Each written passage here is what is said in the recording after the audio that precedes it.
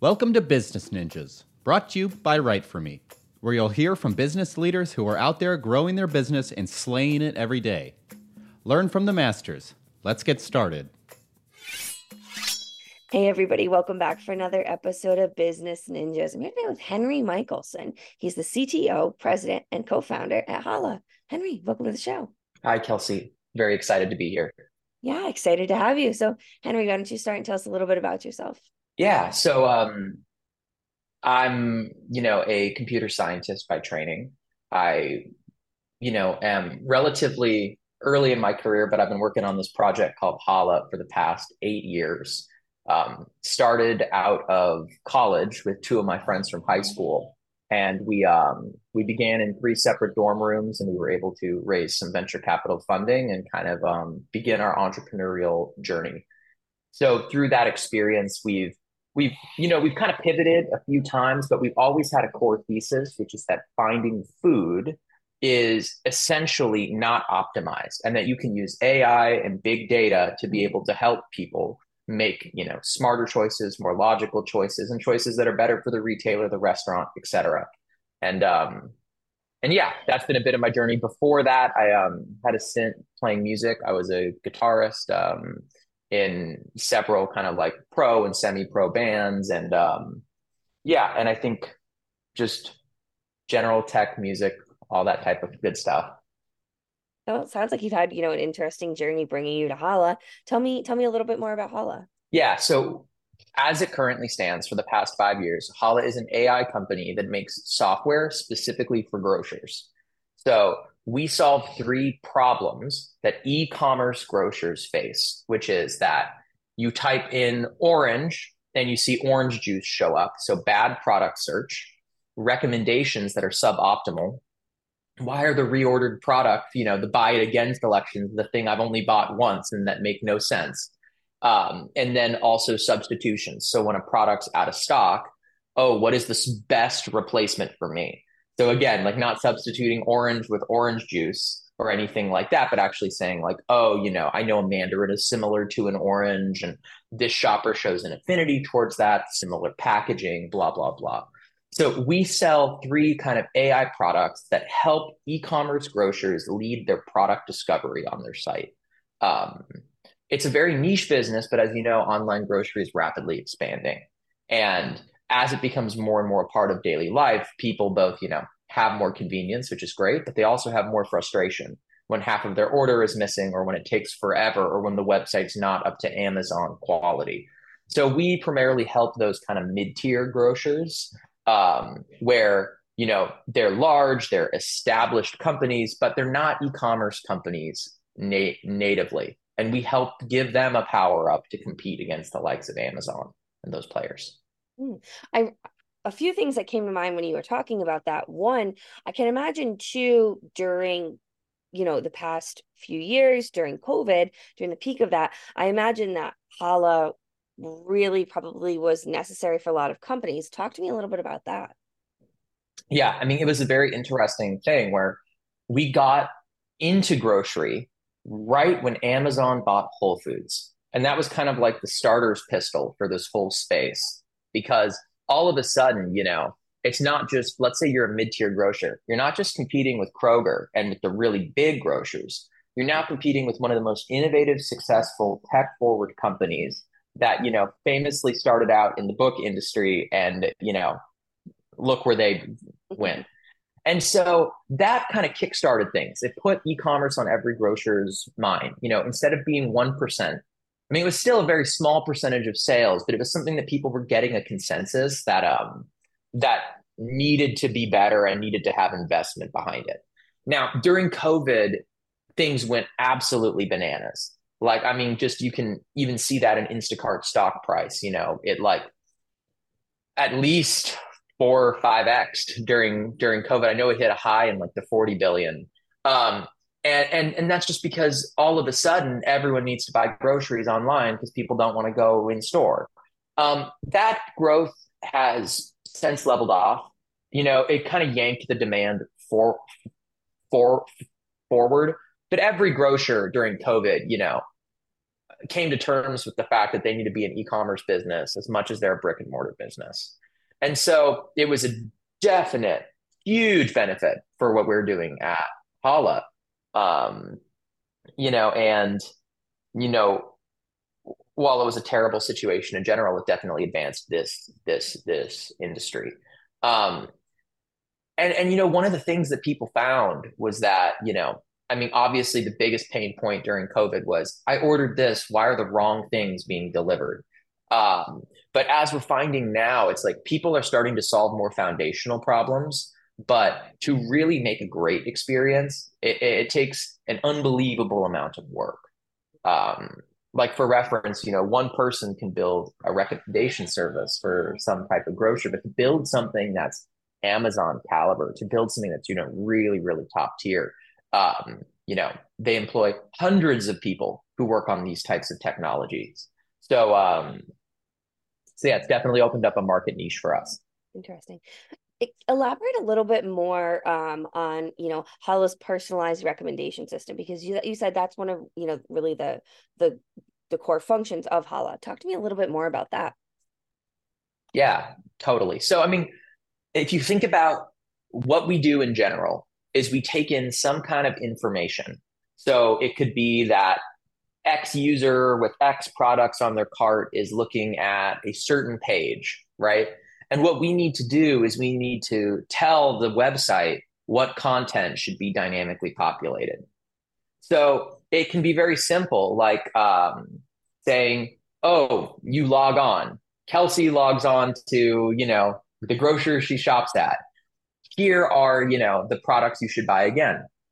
And that might sound super simple. You just show products that you've previously purchased.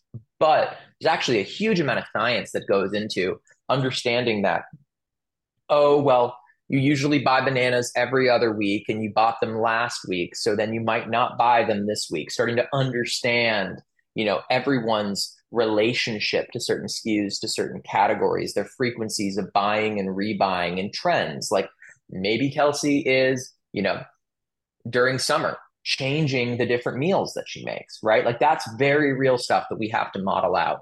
And that's just for reorders, which seems the most simple. But you can think about it like, okay, I'm looking at what's in your cart. Oh, I think you're making a taco night. How can I recommend other complementary products that go with it at time of checkout? Everything down to the substitutions, you can substitute yogurt for Greek yogurt under some circumstances, but yogurt for sour cream under other circumstances. It really depends on the cart, the shopper, the shopping trip, etc.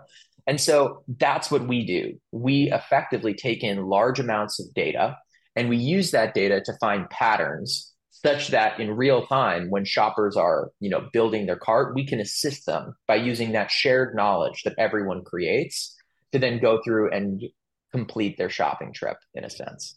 That, that part of also almost upselling as well, because you're supporting the company being able to say, hey, like you said, let's run with the taco night. It looks like you've bought everything for tacos. How about maybe let's add some avocado to that, or like finding ways to like continue to expand that. So I think that's really interesting. And then the second point too that I want to highlight is you made a comment about having like an Amazon level of experience, and I think that raises a really good point that users have a very high standard now for what the user experience is. Talk to me a little bit about that. Yeah, I mean, nobody wants to log on a site where you search something and products that aren't the thing you're looking for show up at the top, and where you don't have autocorrect when you mistype something, and when it takes forever to get your food delivered. It's like people have very high standards, very, very, very high standards. And that's because, we've all watched these amazing tech companies come through and pave the ground. And the hard part is that, it took Amazon like 20 years plus to get to where it is now. But the problem is that they're already here. So these grocers need to catch up fast. It's not like they get to take 20 years making this thing. In 20 years, they won't have any shoppers. So they need to be able to move at warp speed. To be able to do it took Amazon 20 and 2.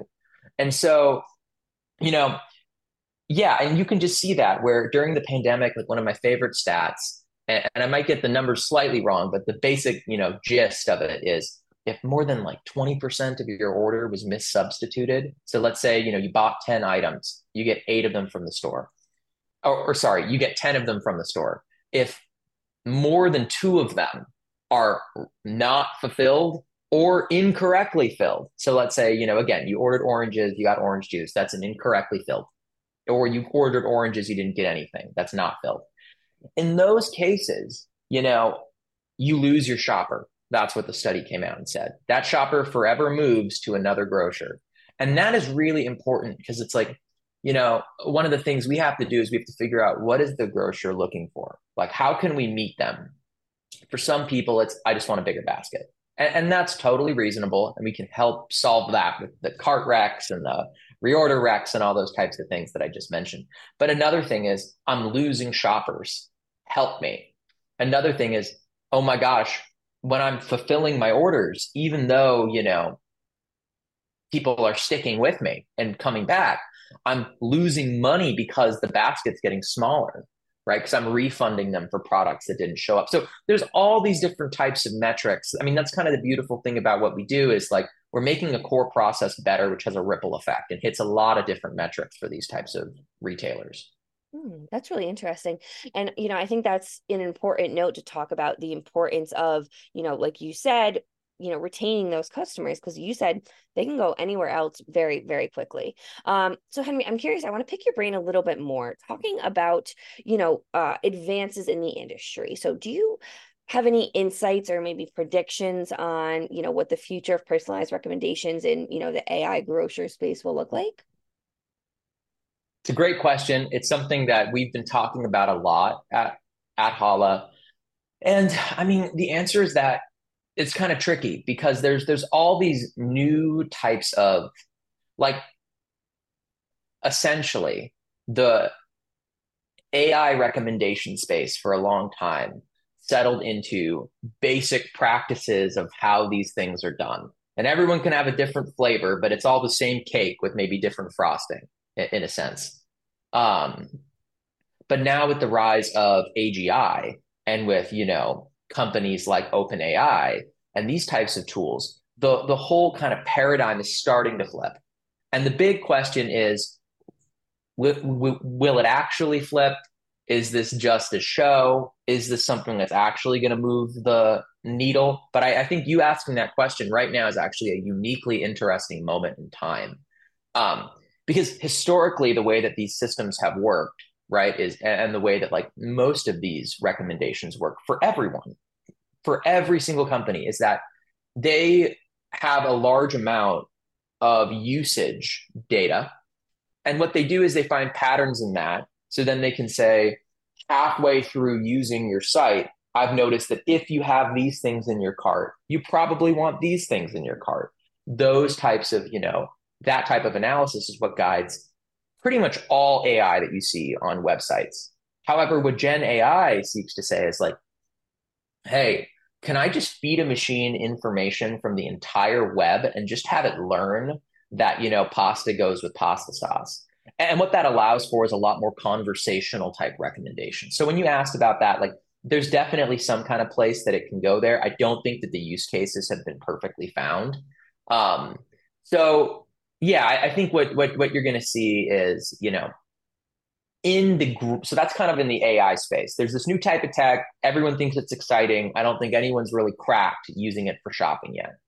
Then in the actual grocery space, what you're seeing is like grocers are trying to build a site like Amazon's, to keep on using that metaphor.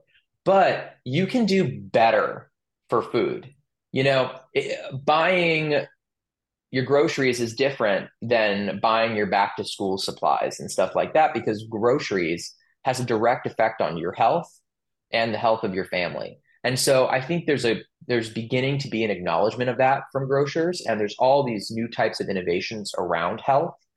So like, how can I, as part of helping you build your basket, help you build a basket that works for your health goals, such that if you have high cholesterol or you have diabetes, starting to bring precision nutrition into the grocery shopping experience. Because if you think about it, I mean, probably a better place than your doctor's office to start making interventions, because instead of just hearing something and then forgetting about it, like most people do. It can actually remind you and shape how you build that basket.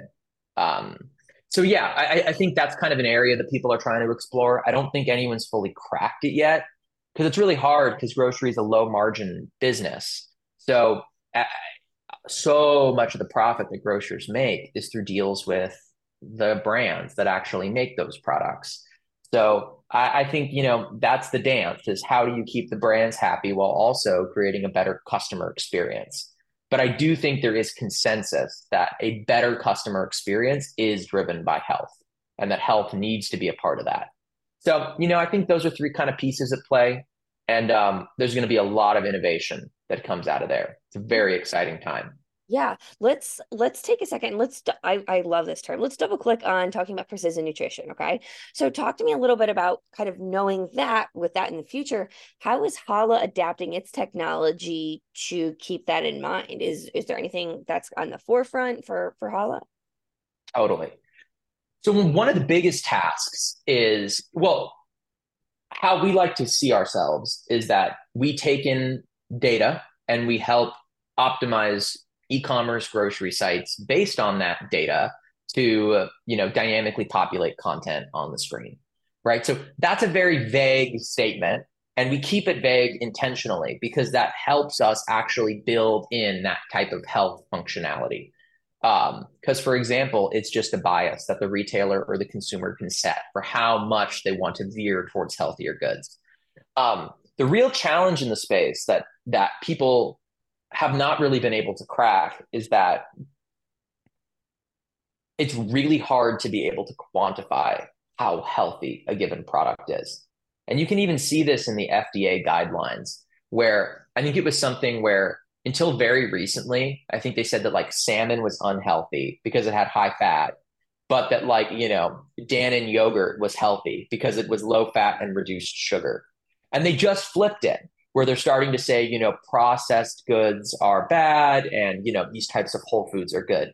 And, for humans, it's kind of makes sense. Like we all know to eat carrots and stuff, but actually being able to quantify these rules and being able to score every single product in the grocery store is quite tricky. It's not something to trivialize. And let's say that you could score every product, having everyone agree on the score is even more challenging. Like let's say that we knew that salmon was healthier than, the yogurt. Getting everyone to agree on that or enough people that the product is really usable and loved is also tricky. So there's definitely some challenges that are out there. But I think that's a major area. There's a bunch of companies that are trying to work on solving that type of problem. But that needs to happen before AI services like what we do can actually use that data to start curating a better browsing experience. Interesting. One of the main focuses of our podcast is talking about growth. And I want to hear, Halla, were there any key lessons that you learned in building and scaling Halla with the other founders? Totally. I mean, it's been, 8 years of learning lessons. I'll tell you that. Um, One of the main lessons is I think a lot of people think you raise money and then you use that money to invest in the business. And I think as we've gone through it, one of the key lessons that we've learned for future endeavors is you really want to grow. Like the best time to pour resources on the business is when it's driven by actual demand, not just by venture funding. And I think it's hard to know, right? Like how do you know the right time? It really does come down to these gut feels. But I really think that a lot of people conflate getting VC money with real demand for their product. And I think that that's a very, very, very important lever to understand. Because what we found was it took us a few extra years to actually get to the point of demand where we had to prove out the kinks in our solution and get there. And now we're actually starting to experience real growth. And so it's a great time to start pouring more resources on. But what we found previously is that you can raise venture funds, you can triple your team, but the actual amount of clients is not tripling. And then you start to get into a lot of intractable problems really, really, really quickly. So, I think that's just an important kind of learning lesson that we've had, and that is very useful for everyone who's starting out. Like, you definitely want to invest in growth, because if you don't, you're going to get beaten.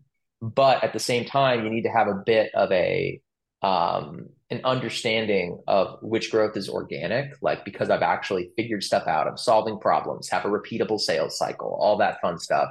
And which stuff is, oh, I just, got X million dollars from an investor, like that type of inorganic growth fuel. Interesting.